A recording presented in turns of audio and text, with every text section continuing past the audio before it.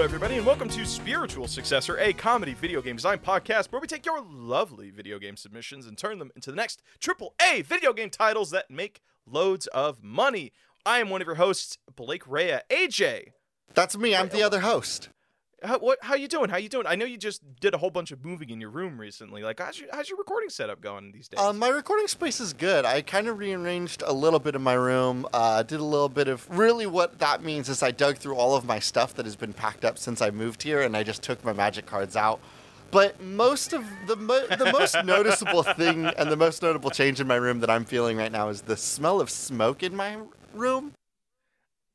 AJ, do you have an active fire going on in your room? Like you just put a little bundle of sticks and some stone and just not anymore. I know it gets cold up. I know it gets cold up in Oregon, and you don't really have a heater in your room currently, right? It's got a bundle. Well, up. I do have a heater, but I also in my room essentially have the dryer because I've been moved into like a space very close to the dryer. But earlier today I was doing some nice dryer work. You know how sometimes your mechanics go on the fritz and you think to yourself, I'll just work on that on my own. And somebody, we're not going to name names, maybe lit it on fire briefly. But everything's cool and fine now. But my room does smell like burned things so much. And we're going to live with that. You know what's weird? And this is going to sound really weird. I like this sound. I like the concept of a room that smells smoky because it reminds me of candles. Like unscented candles. You're just like smelling. Why do you know? Wait, yeah, but who the fuck do you know that would like have unscented candles in their room? Like, hey, buddy, welcome to my crib. I live in a church. We use unscented candles. You clearly have never set the mood for a partner to come home. You set a nice little candle. You don't want to AJ, if you're on a date and you're bringing this person home that you don't know who they are, you don't got to read on them. You don't know if they want. You don't know if they want lavender nighttime fresh or they want pine cone. You gotta play middle of the road here. You gotta be like, you can't be too extreme. You can't pull out. You can't pull out summertime popsicle on somebody. You know, you don't know. You don't know. No. Okay, you're right. You don't know, and that's exactly like the point. If I'm putting the schmoves on somebody, and I want to make sure that I'm doing it in a good smelling environment. Number two, I'm going to commit to a scent, and if they're not into it, then I need them out. Like, the scents are vibes, yo, and like that's a big deal. And it's a two-way street, right? If I go into somebody's house and this is going to play into my personal hatreds. When I go to somebody's house and it smells like, what's that? A strawberry cheesecake freshly made? Ooh, an apple pie? Ooh, some cookies, perhaps? And they're like, no, I have a candle that smells like sweet treats. I'm leaving. Like, why would somebody do that to themselves? You got lied. You felt you got lied to in the most real way possible. Yes, it's the most infuriating thing ever. I don't understand why people would want to make their house smell like things they don't get to eat. That's so fucked up. Just say you're a masochist. Say you want to feel pain and go about your life like a normal human being. You don't have to like do like this crazy gaslighting maneuver to be like, one day I might be able to get an apple pie. Go to the fucking Safeway and buy one. Nah, dude. Anyway, so the long story short, if I go to somebody's place and I smell that they're trying to put the schmoves on me, no, I'm leaving. And if they come over to my place and it smells like, the beach and pine cones and there's for some reason an idiot that's not into that, they can leave. And I would like them to. See, you know what's really weird? So I have this one candle, and I shit you not, I'm actually saving it for a special occasion. It's a special occasion candle. It's a special occasion candle. Ooh, this one's a good one. Let me bust out the fine china. Ooh, baby. It is the fine china of candles, because you know what is fucking scented? What? It's flannel scented. It's just a candle that says flannel on it, like flannel scent from Bed Bath & Body Works, and I'm like, oh man, I can't wait to crack that open. Sometimes I cheat a little bit, and I open the canister and get a little whiff of that wax, and I'm like, oh man, I can't wait to use this. In reality, I was gifted that candle And upon bringing it home to my father, he's like, "We don't allow open candles in this house." So it's just sat in my drawer until I have my own place. And I'm like, "Bam!" What I love about the concept of the flannel scented candle is that like it's very flannel scented vague. calendar is pretty good too. Flannel scented candle can really mean one of two things, right? Like on one end, it's like lumberjacky, right? Like, ooh, what's this? Little construction work, a little bit of pine, a little bit of wood, a little bit of boy bit sweat. Of cedar. Yeah. On the other side, though, the exact opposite of a good-smelling flannel is a bad-smelling flannel. Oh, like BO, a flannel, like just that's been worse. worked in. My thought was a flannel that, like, it got hosed down and then left next to the laundry machine, like mildewy, got that mildewy flannel stank on it. And so I love this high risk, high reward flannel candle you've got there that really could, break one of two ways. Well, that's here's the thing. This is how I evaluate a potential partner. If I'm dating some woman, I need them to be able to adapt. And if I crack open this flannel candle and neither of us know the smell, and they're like, we got to kind of digest that together, it can either be really bad or be really good. And I'm just going to be seeing their reaction and be like, okay, they're going with the flow. I know that they're a keeper. I know that they can adapt to situations with me. I need that in my life. That's a good one. Smells like shit, and if it smells like absolute shit, we can just talk it and go to Bed Bath & Body Works and get, I don't know, some sugar cookie candles, the shit that you hate. No, I hate. See, now you fucked up and you gaslit yourself. We're recording. You can say you're a masochist. Say it, Blake. Go on. AJ. Everybody knows this already. Unless you're a new listener. Unless you're just like a brand new listener. Hello, my name's Blake Rea. I like Rouge the Bat that tells you everything you need to know about me and my preferences. There it is, finally, a video game thing. That is what we do on this show. And it has been 10 minutes of us talking about candles and fuck all. So do we want to do video games now? Like, sure, here's the thing. I want to let you know, Blake, full confession, you can say no. It's our show. If you want to keep doing this, we totally can. Why not? Talk about talk about we can candles. talk about whatever we want. How much longer that conversation goes? You're right. It is our show, but I just want to go back to the candle bit. AJ, realistically, one thing you and I've learned over doing this podcast for so long, we kind of get a sense of like how long conversations will last or how much fuel we can get out of it. I think this candle conversation, 30 seconds more tops. I don't think it's going anywhere. So I would love for a game submission. Do you have a game submission, or I can also just talk about like what we did before we actually recorded. We were talking about our Resident Evil. No. You don't need to talk about that. I have a Twitter. I have a Twitter submission. This comes from Caleb All Bay Martin. Citizen Kane the roguelike. Now, this seems like an excellent time for me to talk about Citizen Kane. No, I haven't seen Citizen Kane, but let me tell you something. I went to film school, which means that around film school, people always talk about movies. And through my 4 years of people talking about like movies, there's always the discussion of what's the best movie ever made. And the name Citizen Kane got thrown around a lot. Now, here's the thing. I had never seen Citizen Kane. But in my mind, I had a thought of what Citizen Kane was. My thought of Citizen Kane was that it had the guy that was the lumberjack in Ring of Fire. Nope, not Ring of Fire, Reign of Fire. I forget his name. He was in 300. Please help. Gerard Butler? Thank you. I was imagining a movie. When people said Citizen Kane, I thought it was the movie with Gerard Butler where he is in a cell. Yeah, I told you this before. I don't think I've said it on the podcast. I thought that Citizen Kane, the greatest movie ever made, was the film that stars Gerard Butler as a felon that has just been locked in a jail and is somehow still committing acts of terrorism. They'll be like, tell me how you did it. And he'll be like, I'm not telling you anything. Anyway, watch out on November 2nd. And then a bomb goes off and people are like, how's he doing it? I thought that this cat and mouse movie about Gerard Butler and somebody else was what people referred to as the greatest movie ever made.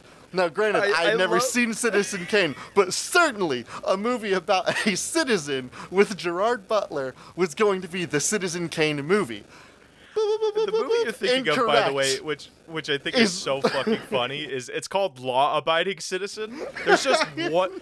There's just one word comparison there, and But it's like the word. It's like the word about it is the thing that made me think that was the one they were talking about. But to be honest, though, I can see where your confusion comes from, because, like, okay, picture Gerard's face. Picture his, like, just, like, very mysterious, like, plotting face, and put Kane in front of it, like Kane with a Y. I'd be like, oh yeah, that's a guy named Kane. I get it. Citizen Kane.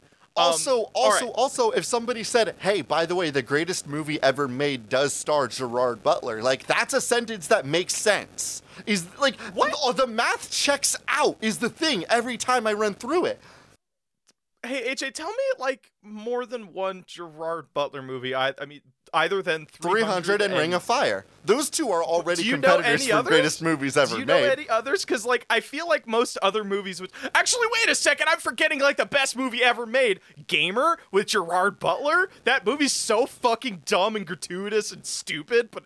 God damn, do I love that movie. Excuse you, I believe the movie was called Bounty Hunter. It's a rom-com with Gerard Butler where he plays a bounty hunter hunting down his ex-wife. I don't know much about that movie other than I think I liked it on my first watch in middle school. So, like, the math tracks. That's the one with, what's her name? Jennifer Aniston, right? Yes, and there's a scene where some guy tries to stop him, and so he shoots him in the leg, and he's like, and the guy drops, and then Gerard Butler runs over to her, and he's like, it's fine. I'm such a good shot. I cut through only flesh, so you'll be totally fine in 2 weeks. Wait a second. Also, he was the dad. He was what's his name? Hiccup's dad in How to Train Your Dragon, right? He was also that guy. And also, there's another movie. Is Gerard Way Stoic the Vast? Yeah, I think yes. If I'm remembering correctly, yes, because Gerard Butler is, like, Scottish, and, like, that's his actual voice, which is so fucking cool. Also, did you know Gerard Butler starred in a movie called Machine Gun Preacher back in 2011? Is this guy? Oh god, this is a 6.8. Big ups to Gerard Way for having an entire career built around 14 to 18-year-old AJ Hart. Thanks, bud. Jesus Christ! But he was also the Phantom and Phantom. All right. So you're saying right. We're gonna he can sing, can't he? Yeah, he can sing. Yeah, he could, like, super sing. He wasn't in Les Miserables, was he? Or was that the other guy that looks like Gerard Butler? The guy who was in The Prestige. Hugh Jackman? Hugh Jackman, yeah. Gerard Butler and Hugh Jackman look a lot alike in my brain. You know, generic white guy with beard, short hair. No. Well, what it is it's generic, not American white guy. It's, you know what I mean? Like, yeah, that's like, true. it's different. It's simply a different white, right? It's like the same white that, like, the guy that, like, Butcher from The Boys is. Like, it's like an Australian. It's Australian. Like New Zealandy white. Yeah, I get you. I get you. That's a different breed. We know that. So what are you suggesting? Because I could just sit here and talk more about Gerard Butler and just, like, his amazing filmography. Are you suggesting me? Can we do a roguelike where you play as Gerard Butler and you have to do, like, the runs are different elements of different movies? Because something that I'm noticing in all of the Gerard Butler movies we've listed, all of them are so buck wild different. You know, see, that's actually kind of interesting because I have not seen the original Citizen Kane either. And the reason I would like to clarify, because we're talking movies here, I never saw that movie because you had already seen Well, no, the moment somebody tells me this is the greatest movie of all time, I'm immediately more skeptical of it. And I'm like, okay, because most of the time, like, it's like the same people who come up to me and say The Exorcist is the scariest movie of all time. And I'm like, okay, in the time it was released, I can see it being the scariest movie of all time. But since then, there have been, like, different generations find different things scary. Fuck, back in the 40s, we thought giant radioactive monsters were the scariest thing imaginable. Like, that's why Godzilla's a thing. Godzilla, and then I don't know Joker if it's necessarily 2019 happened, and we know the real scariest thing imaginable. Could we do Citizen Kane as a roguelike is really just law-abiding citizen the roguelike? I have the concept here. I think I got Citizen Kane through osmosis. If I remember correctly, it's a dude looking back at all of the key moments in his life as he's on his deathbed. So we can take that format and it's Gerard Butler looking at all of his previous movies, and each run is a different memory of his. and it's a memory during that movie. So that way, that gives us the excuse of, like, hey, in one episode, he's in Gamer, and he's going up against the guy who played the evil guy in Dexter, well, the good evil guy in Dexter. That guy was in that fucking movie. That guy rocks, actually. Gerard Butler's in Dexter? No. You know the guy who plays Dexter in the TV series? Yes. He's the main villain in Gamer. And he was like, there's that great scene where he's like, you've got no strings on me, like that, and he's like also playing puppeteer with all the people. Like, God, that movie's just so fucking good. I love that movie so much. I watched Gamer in 8th grade. What an excellent 8th grade movie. Yeah. It definitely did not, like, age well in certain areas. Oh, fuck like, no. Hey, yeah, it's fucking bad. But, like, just the concept of, like, exactly like you were saying, I'm a 12-year-old. I don't know. I don't have a good grasp on, like, social consciousness. I'm just like, hey, it's a cool guy pissing into a car, gasoline, make the car go. Check this movie out. It's got a buff guy on the front. It's called Gamer, and it's one of the 5 movies I know where you can see boobs. God, that's right. Before the advent of the internet, porn was like a rarity. So it's just like, that's so weird. Like, do you think about that? Okay, we have to stop talking about Gerard Butler and Gamer and the movies he's in. Either we need to talk about an actual video game or we need to get a new submission. I'm pulling the ripcord on this.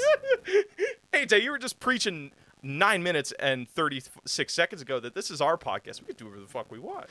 Talk about Gerard Butler. It's Gerard Butler podcast this week, baby. Well, no, it I isn't. Don't We should get to the game. I don't want to keep talking about Gamer in like a fun, positive light because it has been 10 years since I've seen it, and I have no idea how it aged. That's totally fair. I also have not seen that movie in a long time. Also, and it's definitely rose-colored glasses. Note, Gerard Butler is a famous person, and I have to assume that he's shitty because of that. Pretty shitty. Yeah. Not going to go into too much detail, Marky Mark. Not as cool of a guy as Not a very cool guy. Gerard Butler could be the same problem. I'm just not Googling it right now. I mean, he was a white guy playing an Egyptian god, so... I don't know about wasn't he? Yeah. Well, Jake Gyllenhaal also did that, and he also started. Yeah, everyone did that. Everyone does that. Everyone does that, Blake. All right, let's move on. I think we've called ourselves out. We've caught ourselves on just the problematic elements of movies. Let's move on to something more constructive. Okay, give me a video game. Give me something to use to attack video games with this time. This one comes to us on Twitter from Brett Owen, B_M_O. Control, but instead of brutalism, it's another specific architectural style. AJ, I want to talk about one of the biggest architectural advancements of our lifetime. And it sadly Can I guess what it is? Let me give you my sales pitch, and then you can guess. How about that? Okay. Yeah. It was particularly popular in the 90s. It was very colorful, very, very big, very fun. Mainly, particularly was targeted towards the ages 8 to 13 crowd. But it has slowly fallen out of fashion since, the 90s. I don't think I haven't seen one of these, but since I was probably 10 years old. AJ, what do you think I'm thinking about? What architectural advancement do you think I'm talking about? Is this slides in houses? What? I don't know if slides in houses have ever been popular. Actually, that feels like rich person 1960s sort of vibe of like when Caillou had a slide in his house. Zaboomafoo had a slide in his house. The Big Blue Bear in the Big Blue House had a slide in his house. Barney had a slide in his house. But that's not like Everybody not like actual we knew architecture. in You're the talking 90s about a had lemur. Slides in their houses. Okay, AJ, hold on, real quick. Yes, I agree with you that slides were like a big thing in 90s television, but also those were slides built for lemurs. It's different for a slide built for a person and like an actual house. I think know Mr. Rogers also had a slide in his house, though, and he's a people. God, answer that, Blake.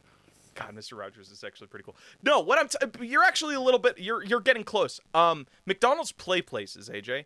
I'm going to do a supernatural first-person shooter. Blakey. Do you know how I was so close, and you're going to give me flack on that? I cannot believe I got that from downtown. You're like, well, actually, Blake, come AJ, on. You named gas me up one time. Tell me how good I did. Come on.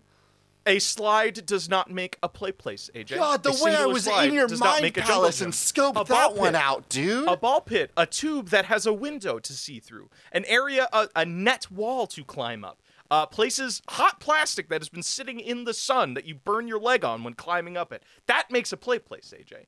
So, yeah, what the I'm fuck suggesting, happened to play places? You're right. I haven't seen one in like a decade. I don't know. I went to a Chuck E. Cheese that didn't have a play place, by the way, one time. Wait, that doesn't make sense. Is it just an arcade? Yeah, it was just an arcade. You know what? Honestly, I think I know why. It's because they're a pain in the ass to clean. Because I feel like the smell didn't clean those. And being in a place was just kind of synonymous as I was a child. Actually, now that I think about it, as a full-grown adult who knows what germs are, I don't know if I would go in a place unless that's because you're a punk-ass bitch. If I was somewhere and could get into a place, absolutely I would. Fuck you. I went to City Museum, which is just one giant play. That's it, AJ, hold on. I've stumbled. Upon calling you out for things, I stumbled into our game. This takes place in the City Museum. I've talked about it a bunch on the show, but I'll keep talking about it. It's a giant 10-story boot factory that got converted into one giant jungle gym where there's like just rusted rebar, tetanus city. Is just, and they have like planes hanging in like suspended above the building that you can climb to, and there's like a giant slide, and in the center of the building there's this bar that actually like serves really amazing drinks. AJ, that's our fucking concept. You are, just like in Control, the manager of this building, like the manager of the bureau, and you are sent in to manage the City Museum, but you find out there are just strange paranormal aspects to it. So that's our architect. What do you qualify that as architecture? Is it just absurdism? Because it's like in the basement there's like stalactites. I think that what we'll lean with is absurdism. Yeah, like everything's going to look like a crazy art museum, and I love that. As like that would be like the different levels, the different branches, the different hallways. What I also want to play with is, I know Control was really boring to look at some of the time because as the aforementioned brutalism. What? Because of the aforementioned brutalism, right? Like, there's only like, you look down a hallway, and if it's all white, like, I know some people, they really get going for that. I'm like, oh, cool. A bleached hospital. Woo. Just get an architectural boner is what you're suggesting. It's like, but like, man, yeah, if I'm looking down a hallway and I see, like, the whole thing does a loop-de-loop, I'm like, oh, hell yeah. And it's multicolored? Fuck yeah. So, I want this place to look like a fun house. See, and I love the idea that we could also play with some impossible geometry. That'd be fun. Yeah, non-Euclidean space where it's like a small, like Willy Wonka's chocolate factory, where it's like really small door that leads to a giant warehouse sort of. Yeah, this game can look like the final act of the Labyrinth. Oh, interesting. Okay. So, at least in some branches. No, I think that's great. Just to give us a little bit more fuel, let me describe some of the areas of the City Museum. You have the courtyard, which is basically one giant connection, like bunch of rebar that has been welded together, where it's like they form tubes, like in Jungle Gym play places. And between these tubes are suspended vehicles. So you have like a giant bus, you have multiple like little biplanes that are hanging there that you can actually climb in the tubes, go to those planes and go into and climb. On top of the building is a giant Ferris wheel, a giant slide, and another bar. But inside, it's where it gets weird. There is like each floor is actually very, very different. The basement is a stalactite cave system that's lit by like neon and party color lighting. And then the second floor is actually like a jungle, whereas like all the trees are made of metal and you can like climb up them and climb from like floor to floor, like you're going through holes in the floor.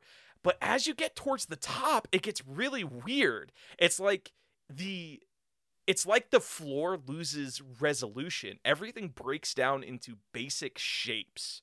And I feel like that sounds like endgame material to me. So my problem is that sounds like Control, you know what I mean? I want it to be more wild and colorful. I don't want it to be like desaturated. Well, no. That's the cool through line of all this stuff. There is always color. Okay, cool. Yes. The top, the thing I was saying with or the thing building off of what I was saying with the 10th floor is where like you just like there's a ball pit that's surrounded by a bunch of polygons, but there's like also giant like splashes of light and color, so it's like there's no normal light on the top floor, which is the weirdest thing. And then hell, even the bar is just a giant pinball, like a pinball arcade. So there's like lights coming off of the machines. It's insanely colorful. It's I think the antithesis of like the more fluorescent, cold, sterile brutalism of Control. So our premise is like we have our main character who's like the manager or the what would be more interesting? Is this the manager or is this somebody walking into this city museum after hours? And it just becomes something they have to like survive the night. That's like the story. I mean, if it's Control, we can do both, right? Like, isn't that the premise of Control? Is that lady walks in and then within 5 minutes she's given like the manager keys or something like that? I believe that's how it is. Yes. So then we'll just do both. It's some like newbie that just showed up and got given the keys to be the new manager.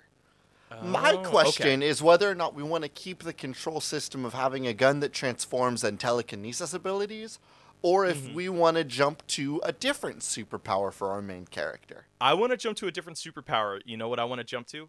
All of the people who work there have fanny packs. So, and building off of what you were saying, where this is kind of like wild and space doesn't make sense, it's a fanny pack that is basically a utility belt. So, like, you can it's a bag of holding, basically. So, like, every time you walk into a new area, you find out, like, there's a new layer to your fanny pack, and you unlock new items that you can pull out of it. So, okay, here's what I'll give you. Okay. Yes, on the time-space fanny pack, you can just simply place things in there, and they're, like, kept safe. What I want to give you now is the tools and like the puzzling mechanics of Legend of Zelda Breath of the Wild, like all the crazy physics tools that you have in there. Oh, how you can like spawn pillars and like you can spawn pillars, you can freeze things and then jump on top of it before beating the absolute hell out of it and make it soar through the air. But all of those things have a resource gauge, like there will be a health bar on it so you can run out. Essentially turning this game into a physics puzzler where you constantly have to go out and gather up the items so that you can do the physics puzzles.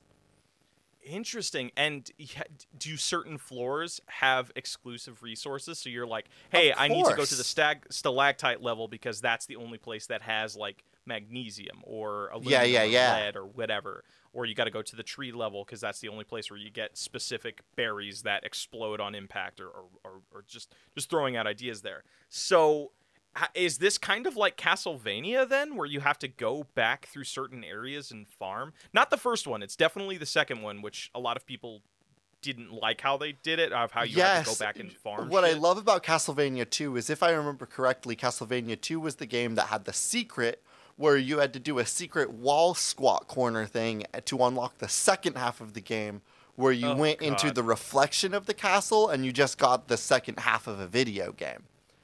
Oh, that's kind of cool, but also like, man, that does sound kind of lazy, doesn't it? Yeah, old video games were wild. You had to go through like the whole game so that somebody could give you the hint to go stand in a corner for like a minute and a half. That's right. Oh my god. And they also had like the Dark Souls system before it was Dark Souls of like collecting hearts or souls that you would use as currency for upgrades. And so you would constantly be going back through old levels. So, and here's the thing that we can do, but this is how we do it differently. You are going back to different areas, but every time you come back to it, the layout of it is completely different. So it'll be like, hey, you go into the tree level for the first time, you find out, you map it out, it's built this specific way. You know there's going to be the entrance door and the exit door, and maybe there's a merchant or some sort of like spawn shit. Those things will always be there, but they're not going to be in the same place every single time. Ooh, and the I like layout that. of the level is not going to be the same every time. So you're constantly it's constantly a game of discovery in a world that is weird and bizarre and changing. And of course, like as you go through the game, things break down and like the facade of this weird building just becomes more and more bizarre. Like rebarb just starts growing out of walls like hands and roots. Yeah, and eventually really it looks like crazy. the Joker's like fever dream. The Joker's fever dream. Where it's just big circle, like big spirals and candy and all this other crazy shit. Interesting. Yeah. So I'm gonna put a pin like, in this actually. Yeah, I do feel something about this City Museum style game. All right, you got another game for me? Yeah, and if you're prepared for a nug, I'll go ahead and hit you with it. Hit me with a nug. I'm always ready for a nug. This comes from Ryan Vafazita. Bonding, a hardcore survival roguelike about a dad trying to get his children to think he's a rad dude. Blake. Okay. So, okay, this screams camping, right? This does scream camping. You're right on that. But what I want to lean into a little bit more is the idea of, being a dad, something that you and I am sure are both very accustomed to. And just like we know so many lessons about being a father because we both listen to Dungeons and Daddies, the D&D podcast. Yeah. I also have 3 dads, so I know I don't know what it's like to parent, but I have been parented, most definitely. Let me go ahead and give you the core of my nugget that I want to add to this game. Okay. I want it to be a co-op RPG where one person gets to decide the action, traits, and skills of the other player. Blake, imagine you and I are playing an action RPG together. You are the daddy. I am the son. Every time I level up, ka-ting, I've killed a goblin and leveled up, and I say, all right, now I get a new action point. And I go into my menu to look at my action points, and it's like, do double hits, become a tank, or get sneak points. And I'm like, shit, I can't choose where this point goes. And then I look up at my dad, you, and you say, well, son, I want you to be a tank for me. And you choose. You've decided that I'm a tank now. I wonder if you could. I want to create an entire RPG where only one person gets to make the calls for the other player, because I think it would be very funny. How can is there a way that you can award because I'm trying to figure out, like, most games that have a mechanic like that, it becomes very much like a game of, like, the person who is supposed to be under control fucking with the other character. That's what I want. So is there a way that we can award the character? So obviously the parent has more control over the kid. Not more, all of the control over the build of the tank, of the kid. Is there a way we can reward the kid for being a fucking bastard, just being an absolute trash yeah, that's a good point. How does the kid get points? You know what this reminds me of? It's that one game it's that Jackbox game we played on the Discord. It's the one where you're like the family of devils, where you actually can make more points for ignoring your chores and being just a rancid jerk kid or jerk mom or whatever. So I'm wondering if you can do a thing of, like, if your parent can pick what class you're in, but are you rewarded more points for playing in the other classes? Like, you have access to, like, when you first launch the game, you have level 1 in all of the different kinds of combat abilities. So you have level 1 in magic, level 1 in tanking, level 1 in healing, whatever. As your parent can choose the thing for you. But what if actually, okay, here's what it is. What if the kid just grows faster? Like, the kid gets way more experience way more fast, but they don't get to choose what kind of, like, abilities and points they get. But the parent grows way slower, but gets to choose all of the abilities and points. Now, of course, this is going to be a game that kind of breaks down into 2 types of players, right? There will be the players that listen to their child and grow them into being the DPS that they want to be. But the real ones out there that understand our vision, Blake, they will be a parent that makes their co-gameplay partner suffer as they build their perfect tank. They say, actually, my kid, like, I want to trigger, like, a little, it feels like Army of 2, but if one person got to make all of the choices. I wanna put a little twist on this, just so 2 things. 1, what if the child character has no idea what their points are in? So that at no point they know what abilities they have. So it's just a constant, like, guiding from their parent to, they have to constantly ask their parent, what are my abilities, whatever. But like any parent-kid relationship, eventually that kid grows up and becomes more of, like, the dominant force in that relationship. They're taking care of their parents or whatever. So what I'm saying is anything, all the shit that the parent fucking puts on the kid comes back around, baby. So it'll be like as soon as the kid reaches level 20 in some skill of any kind, either because their parent gave them level 20 in that skill or because they earned level 20 in that skill, they get to completely reassign the points of the parent's character. How about this? From that go moment on, the kid gets to make all of those same points and decisions for the parent. A little bit of like, if I make you suffer during early game, you get to make me suffer during late game. So, but here's the thing. How do we motivate? Because I don't want people to go through this game civil. I want to motivate need them to shitting on people. So what if there is some sort of like Casual Crashers element of this where like you go through these bite-sized levels and points are tallied at the end of it? So it'll be just like it's very instant, like, and what I'm trying to get is like there's this competition of who's going to earn the most points, who's going to put the most boss damage in, like maybe that's how we do this because but they did say survival, didn't they? The original submission, like it's like a survival game. You know what we so could how do we then? turn that into a survival thing? What's up? What if it is a co-op roguelike game, and the levels feel a little bit more akin to? You and I have been playing Remnant lately. Yes. And in Remnant, there's a system called Adventure Mode. Essentially, the way it works is the players are loaded into a big map that will have a couple dungeons that you can go do, and then like one boss fight, and that would be one complete cycle. So what if we set up this game where you queue up, and randomly one person is selected as the parent, and one person is selected as the child. And for the sake of this run, I would make all the choices for you until we got to the end of the run. And or the cycle. The next cycle begins, and then we swap. Now, for the next chunk of like world, level, floor, whatever we want to break these bits down into, that cycle, you would be in control. We get to the next thing, we swap, I'm in control. We get through the next thing, we swap, you're in control. And we do something like that. How about this? So here's the thing, like one of the big gameplay loops of Remnant is like unlocking new gear, but they do this one beautiful thing of like if one person collects a piece of gear or a resource, everybody gets it. So like a person grabs like a unique ring that gives you abilities, everybody gets a copy of that ring. So I'm wondering if you can do a game like this where you spawn into some sort of like big world where there's dungeons and bosses, but only one of you gets to walk away with the gear from that adventure.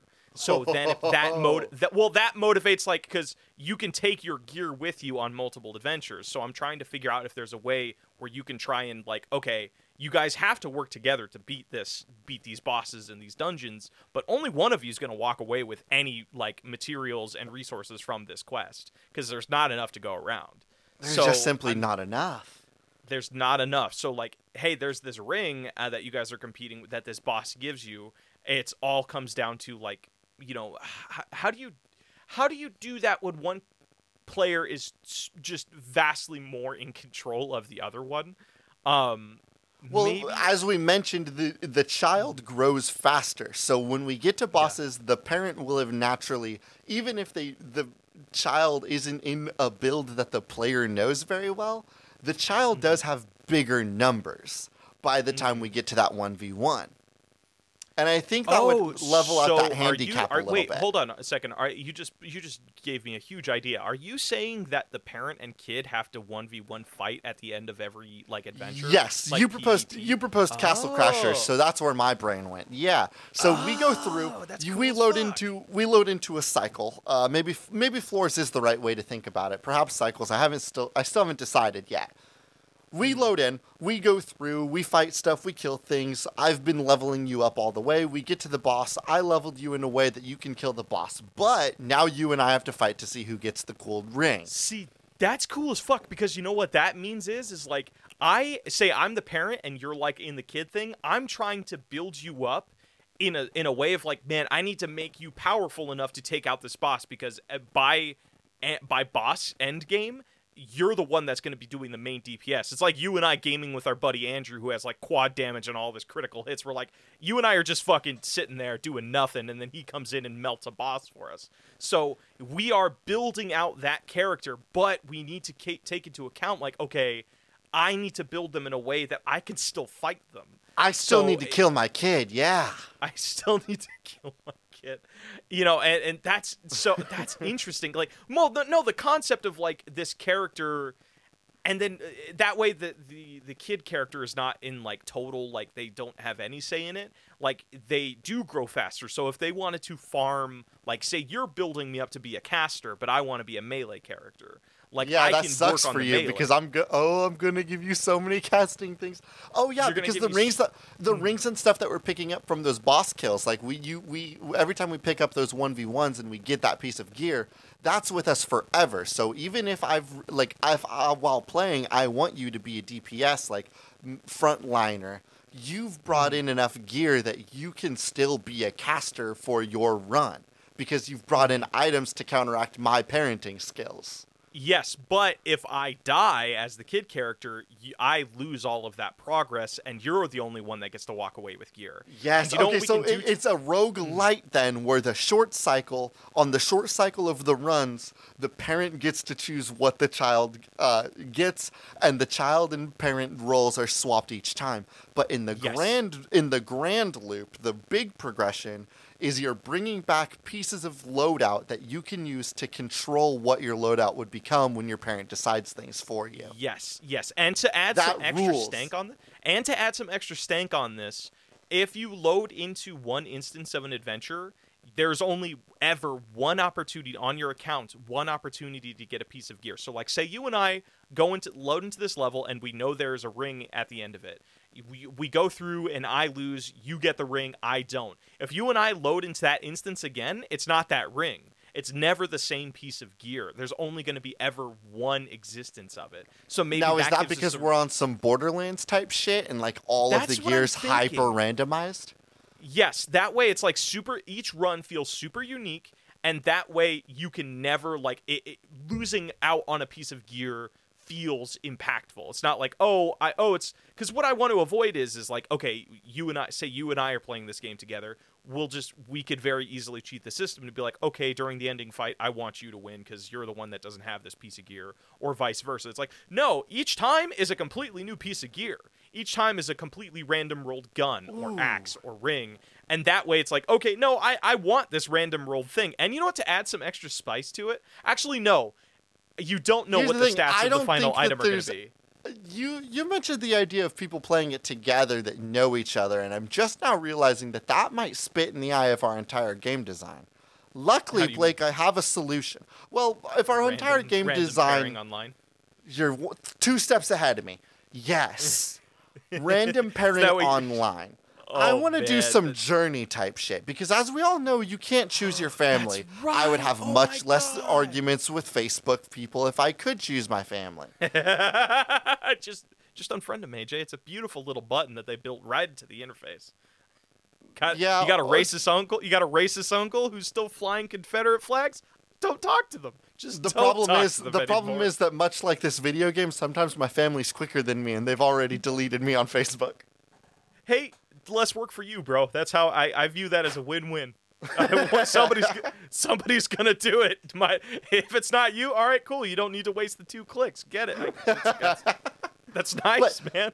This co-op game of you being able to you are randomly generated a partner every time you load into the game. You have to queue up, and it's like, oh, there's 4 players in queue. Oh, we matched you one. Go on this run. For this run, you are with a random person online. This is how you would go through this run. They get to be the parent the whole time. And then you fight for the gear at the end. You take that gear with you back. You equip it. You go out the next time knowing that you're only going to be able to take this route, or at least a little bit more control. Really quick question.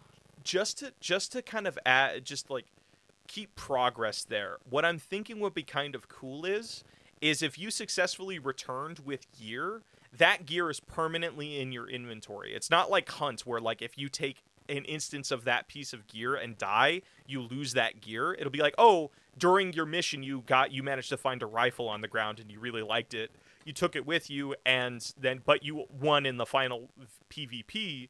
Now that rifle is always in your inventory, and you can take it into any instances you want. So, like, you can play this game, and you could theoretically, like, lose a few times, but you still, like, yeah, are if I progressing as finished a a boss character. and got the Spear of Long Stab, then then that goes in my inventory forever. Anytime I queue up, I can choose to grab the Spear of Long Stabbing, and know that whoever my dad is will look at me and be like, "It's got a spear. Should probably do something with that." All right, I want to throw something else at you just to really lean into this parent-kid dynamic. You know, like, you ever have, like, a parent and you're just, like, enjoying some food or something, and they're like, well, that's mine now. Like, I could be having a bag of chips, and my mom will come up and is like, all right, give me some of those chips, and then she takes half of the bag from me. I'm like, well, what the fuck am I gonna do? Well, my grandma's more guilty of that. My grandma's very like, oh, can I have one chip? And then she'll just fucking eat the whole bag and be like, I'll buy you a new bag next time. The wonderful thing about living with family that I'm being reminded about now that I live with family again is that I don't own things. The house owns things. You see, my household has a rule where if something's been in the fridge for 2 days, it's the house's fridge. It's the house's fridge. That's how we do things at my house. Be like, but see, I actually love that because that's how I get, like, really good leftovers. Like, oh, my mom and dad, like, they went out to Buffalo Wild Wings when I was out one night, and I'm like, oh, there's some garlic wings just still sitting in there 2 days later. Hey, Blake, I know you. What's your strat? Where's it hiding behind? I'll hide stuff behind the orange juice. Where are you hiding it?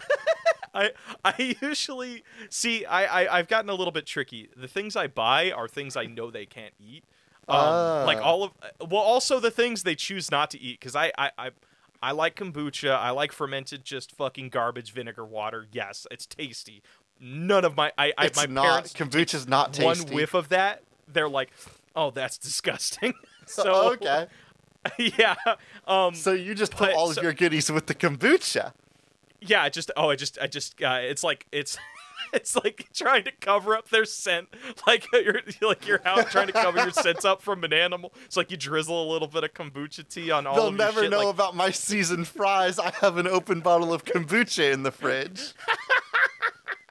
Okay, but going back to the game. So what I'm suggesting is, if you are the parent character, maybe at the end of it, if you win as the parent, you can reach into the other player's inventory and take anything you want. Or maybe I don't like the idea of stealing actual things. Here's what I will give you.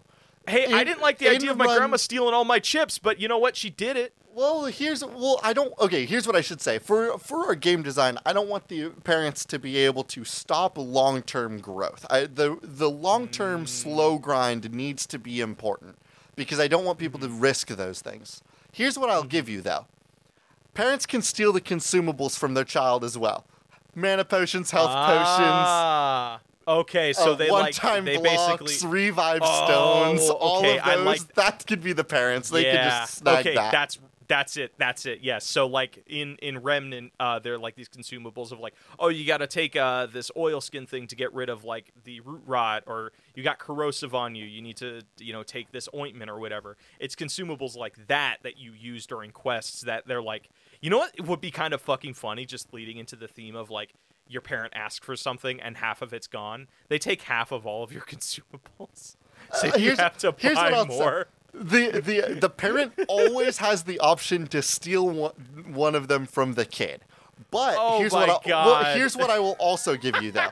While the parent always has the option to steal it from the kid, if the parent heals the kid, it gives them double effectiveness. If the parent decides to use the one-time shield on the kid, then the kid will be healed. Will get that one-time shield for 2 procs. Adult versus child, skill, and oh yeah, when the adult does it, they know a little bit more about what they're doing, and when it comes to healing, and they can get you. I like that, because what I want to create is a video game where the parent has every option to make the child's life a living hell. But when the parent decides to be good about their child, they are rewarded more. Think of it as I want the child to be a tank, but because they brought the Spear of Long Stabbing, all of the buffs that the parent can give to the child are percentage based, based off of the base stats. Bringing in the spear increases the base stat of the player. So when the parent is a good parent, the growth is exponential. And again, that would translate to percentage buffs based on the gear that the kid brought in, as well as bigger buffs when the parent decides to assist the kid. But the parent always has the option to make the kid whatever the hell they want. And if they want a tank, they're getting a tank. Well, I mean, that's unless because the kid has the option of growing in other areas. It's just that's not true. As fast the slow as, burn, like, the kid could do it. Yes, it's just not as fast as like being assigned the ability points that the parent decides. And I'm wondering if we could do. I like that concept because I love the idea of a parent role having to balance being like, I want to make this kid strong, but not strong enough to kill me. Like that's just so that leaves so much room for just being fucking wacky. Like every run being like, okay, am I gonna have like a parent who's a fucking dick, or am I gonna have a parent who's like gonna just toy with me a little bit, but also make sure I'm big and strong, you know? And I'm wondering if you could, actually, AJ, this is how we make it the playing field a little bit more level.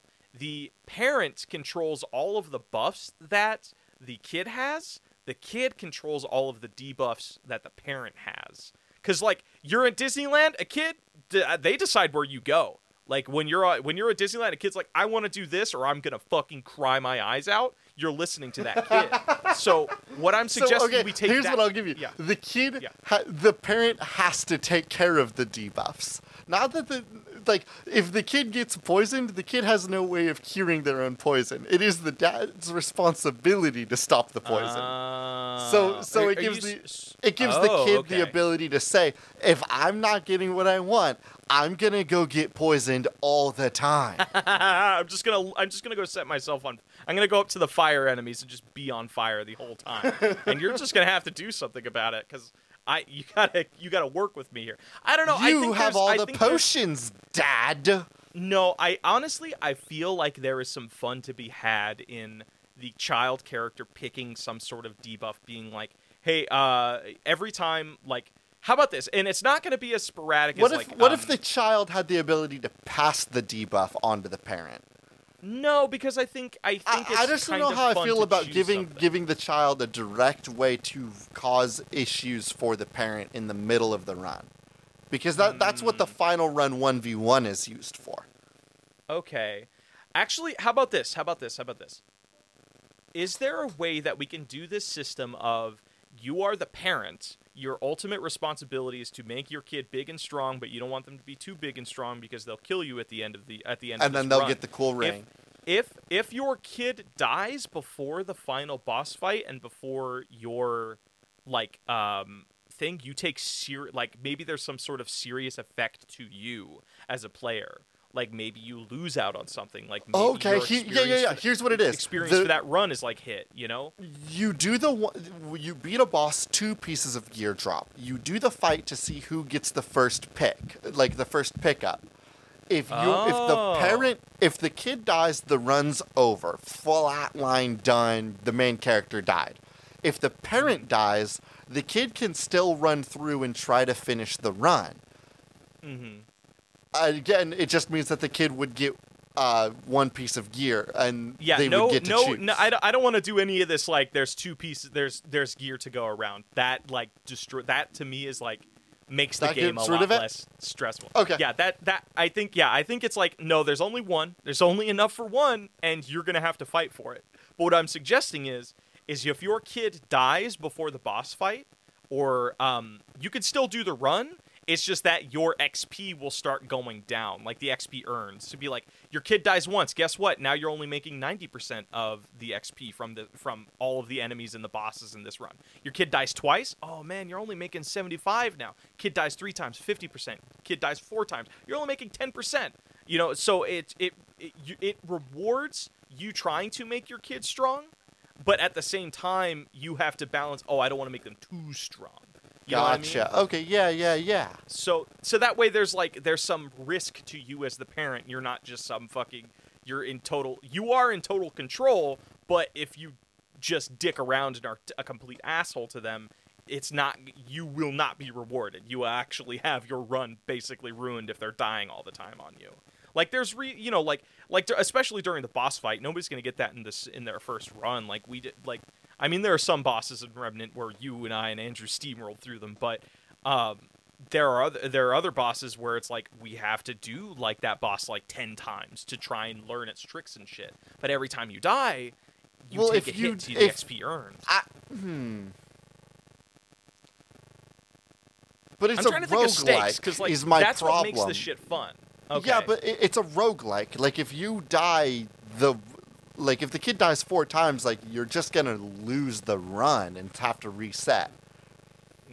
So you're saying no death at all. So it'll be like... I'm saying that if the kid dies, it's a flat run dead. Run's gone. Okay. If the dad dies, the kid can try to go finish the boss and take you to the next floor. Mm-hmm. Interesting. And does their dad, like, once you get to the survive? next floor, the parent would respawn, yes. Oh, interesting. Oh, and that's not even something I thought about. Like, you're thinking of this as, like, a floor system? I thought this is, like, you just do one run and then, like, you disconnect with that person forever. I think I want to do the runs, the floors and runs. That way the parent role can swap floor to floor to floor. And that way, when you're stuck with somebody, you can at least see how long you two are stuck together before you're forced to do another, like a different partner on your next run. Yeah, I'm interested to see how long you can suffer through this game with a random stranger. I like this too because like what this tells me is like your character at the beginning of every run starts at like level 0, both the father and the kid, or the parent and the kid, but the thing that you take with you between rounds is just different gear. So your starting gear is the thing that changes between runs. But you are still only have access to like level 1 powers at the beginning of any run. Correct, Amundo. And that's why all of those upgrades are percentage based, because the gear that you bring in, I'm starting the game. The first time you ever fire up, you're starting with stats of like 1, 1, 1, 1, 1. But because of the slow burn progression, you could start the game with a weapon damage that's like 95, and then 5% of 95 will just make you grow bigger, stronger, faster. Okay. I actually really like this concept. Okay. So I think we need to do 2 things. We need to come up with a name, and we should take some of like, what are some of our bosses going to be? I want to do boss fights. Let's do boss fights first before we pick a name. Okay, so there's one boss fight from Turtle Lover 2244 where it's just an image of a brick wall with legs. And I love the concept of that because I don't know if you saw the trailer for Death's Door. It's where you're the little raven that has a sword, and it's like this really cute, like, just fucking top-down beat-em-up game. It looks a lot like Hades. There are a lot of enemies, and I think this is becoming more popular, that are like wall-themed. I know there was one in Doom. Like in Doom Eternal, you basically went up against a dude that was like a giant wall-sized shield with a face on it. So I'm wondering if you could do some sort of thing where one of the bosses is like just all defense-based, and it becomes a game about maneuvering to its back to like attack, like it's the area that it's defending. So that... Well, no, but I like that because that becomes a team effort thing. It's like, because one person has to distract the face of the wall while the other person does damage to behind the wall. Yeah, this actually is bringing up a really great point for me that I don't think we had really considered, or we hadn't directly hashed out, is what this game looks like. Are we imagining it as a third-person action game? This whole time, I've actually just been picturing Kratos and his kid, so like photoreal. Yeah.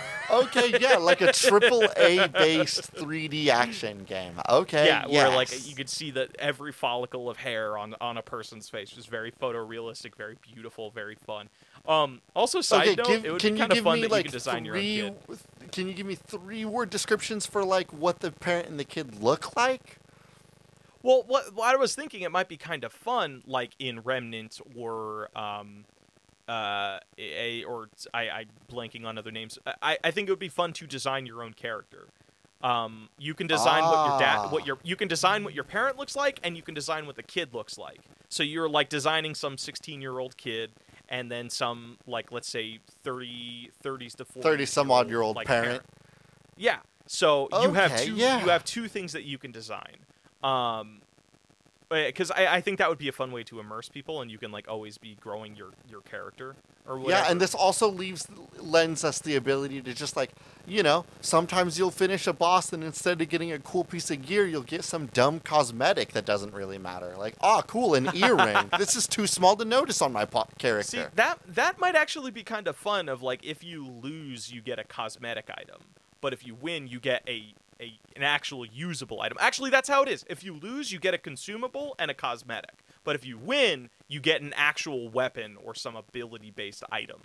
So that way you still kind of walk away with something. Yes, that rules. But it's like, so it's like, it's not like, and not every run is a total loss. And of course, there's going to be like, in like Hunt Showdown where like you get XP that contributes to your seasonal content and all that other shit, which is also yes, a season. Yes, of course we have a season pass on this roguelike. That is so important. So you have like different cosmetics, different guns, different like seasonal based shit you can unlock. And you know what might be even kind of cool? Blake, I'm so afraid of when we actually do end up with a video game that has a season pass on a roguelike, because it's going to be the most disgusting thing I will experience as a gamer. and also more concerningly, will make me long-term attached to a stinking roguelike way longer. I love how easily I can drop. I love how easily I can just drop roguelikes. The idea that they'd have a season pass that tries to get me back every couple of weeks, that sucks so goddamn much. I actually found another one that I think is so fucking funny. All right, what do you got? So you sound really excited about this one. Hit me with it. This one comes because it's just pure image funniness. So there's this picture sent to us from High Tide on our Patreon Discord of this woman in a cowboy hat posing next to her what looks to be a boa constrictor with a smaller cowboy hat. So I'm thinking So you bosses have that show up and there's two of them. I love this idea. Yeah, so you have, like, the snake who is, like, operating on the outer bounds of the ring, and then you have, like, their beast controller in the center, and she's, like, fucking dual-wielding revolvers or whatever, or, like, is doing some... What's, like, I guess a glaive would be more... No, actually, no. I think you're right about like... the snake gets a cool knife. The person that controls the snake in the center has two guns, and they're juggling it like Revolver Ocelot. I'm also thinking this snake is like huge. This is like the size, like a Goliath-sized snake. It looks like a worm from Dune. If you remember that at all. Or no, because I've never watched Dune. You're missing out. It's pretty. I mean, the '70s movie's a little bit shite, but like the original like story is pretty bitchin'. But Tremors. There you go. Like it's not as big, but you remember Tremors? No, I haven't seen Tremors either. Keep going. I'll find something. Oh God. God. What's it? Could you hit me with the bugworms from the James Cameron King Kong movie? Oh, I have no idea what they're called, but like that's something you and I both know. So let's rock with that. So yes, they're like these giant. They can fit a whole person in their mouth, huge, and they control the outer ring while the revolver juggling gun woman is controlling the center. So you can't get too close to the gun person or else she'll bash you. You can't get too close to the outer ring because the snake will like eat you or hack and slash you with their sweet fucking knife. So God, that would be fun because like that's a fun boss fight because it immediately creates this situation where the players must synergize and understand whose job is what to take on the boss. Yes. Is there a way you can do something like in Dead by Daylight when you're logging into a game with your friends? It sometimes gives you a hint at what like monster you're going up against. Is there a way that you could like pay like a blessing fee or something before logging in to know what boss you're roughly going up against? No, but I'll give you this. There will be a traveling old lady that you can find on the first zone of each floor that will give you a hint for the boss. That way you'll have like 5 or 6 levels of growing to think about the counterplay. Yeah, I like that a lot. And there has to be like also like randomly spawned events like that thing in Remnant where you get like 20% more armor but like nobody else in the party does. It'd be like, ooh. Yes, Actually, that'd be yes, kind of yes. cool too, because that could be like, that means your dad, like the parent. Sorry, I keep thinking dad because like Kratos and his kid, but it could Yeah. be any fucking parent. So the parent, you come across a randomly spawned events in the world that the parent gets final say on. So it'll be like, hey, here's this giant pool of glowing liquid. Who's going into it? You or the kid? And you can like force your kid to go into it. You don't know if it's going to be a debuff pond or it's going to be a buff pond. So it'll be like, oh, you went into this you went into this pool made of magma. There's a pool. Someone can get into it. The dad gets to choose who. Yes. So, and you don't know if it's like, oh, now there's this glowing orange pool, right? It's like, oh, that can give me like plus 10% to fire defense, or it can make you twice as lethal. Yeah, twice as susceptible to poison. That would suck. Yeah. Yeah. Okay, that's cool. That's what I think. Do you have any more boss fights, or do we want to come up with a name? No, I think that's good, and I'm ready to think of a name. This game was submitted with a name of Bonded. I'm sorry, Bonding. Okay. Bonding. Is there any way we can put like, like an apostrophe something on the end of that? Like bonding. So, because you have like Remnant, From the Ashes. You have Hunt, the Hunt Showdown or whatever. Tragically, I'm not certain if I'm sold on the word bonding, but I've got something with a nice ring to it that that I want to kind of walk away from. Mm-hmm. How do we feel about a video game you could pick up at the store? Check this game out. It's called Father Like Son. Ooh, Father Like Son. Okay. My problem is, does that feel too gendered? You know what I mean? Like, I love the energy. I love the vibe of it so much, but I'm worried that it's a little bit too machismo-y. It's a little bit too much like, this one's for the boys. I love that as as a saying in like real life, like comparing like the things that my father has that I have, that's fun. But if you're trying to make a game that's like meant for everybody to play, that is very much pigeonholing you. Yo, what's up? Family traits.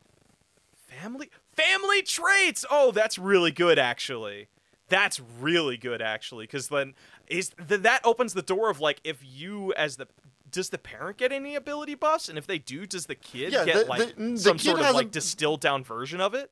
So I don't think that the kid gets. Oh, that might be an item that that you could unlock eventually. Something that like, oh, for every buff that the parent gets, you get 5% of it or something like that. But I think get like the core system is that like the parent will always choose the skills for the kid. But they are both leveling up. It is also just that the kid grows faster than the parent, but the parent starts with better numbers. I like the concept. It just because I'm really sold on like just to lean into the title that you created of family traits. Be like, you are 50% of whatever your parent is. Any trait that your parent gets in game, you get 50% of that thing. So it'll be like your parent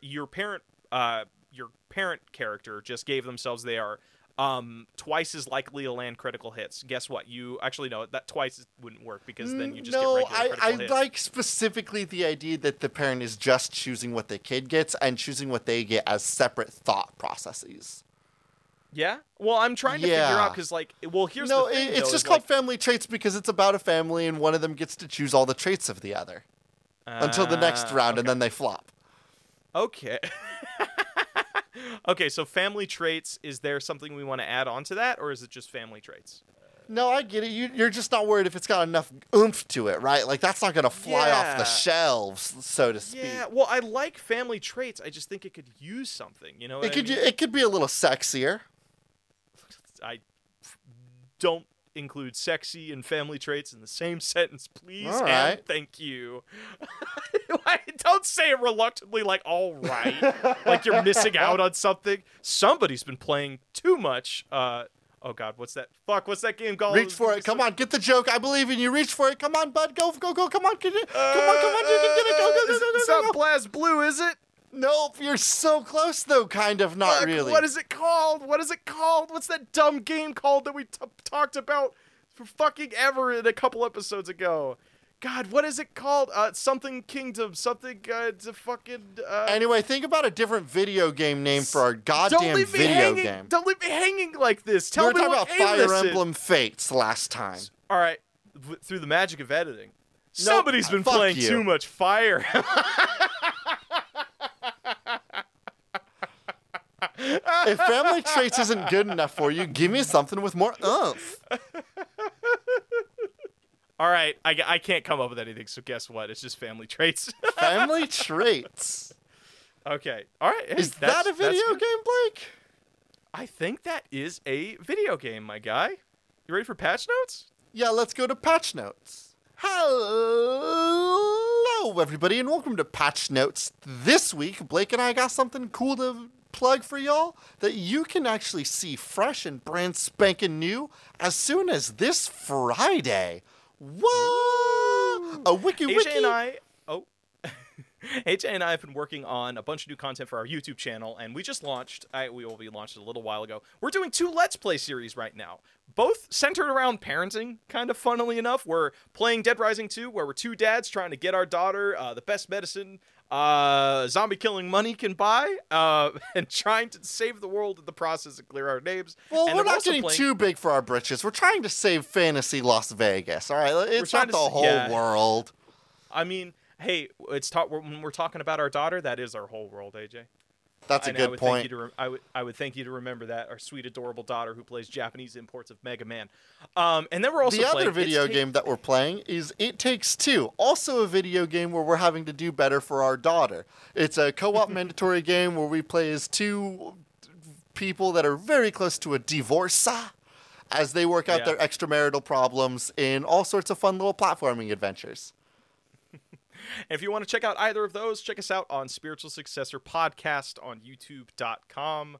Yeah, so the channel's been kind of growing over the past couple months, and we're excited to be putting more content on there. Got a couple things in the works there that may or may not see over the course of this month. And we hope to see you there, and we hope you have some fun. We do like hour-long episodes once a week. So if you like hanging out with us for an hour on the podcast, you might like hanging out with us for an hour on a Let's Play. And if you don't, beans. Tell us to fuck off. That's Don't what the do dislike that. button's for. You know what? You That's can what just the- leave it that's alone. The dislike Hey, come button's check out our there, content, but don't sometimes- offer any like, constructive criticism. Well, We no, don't no, want any.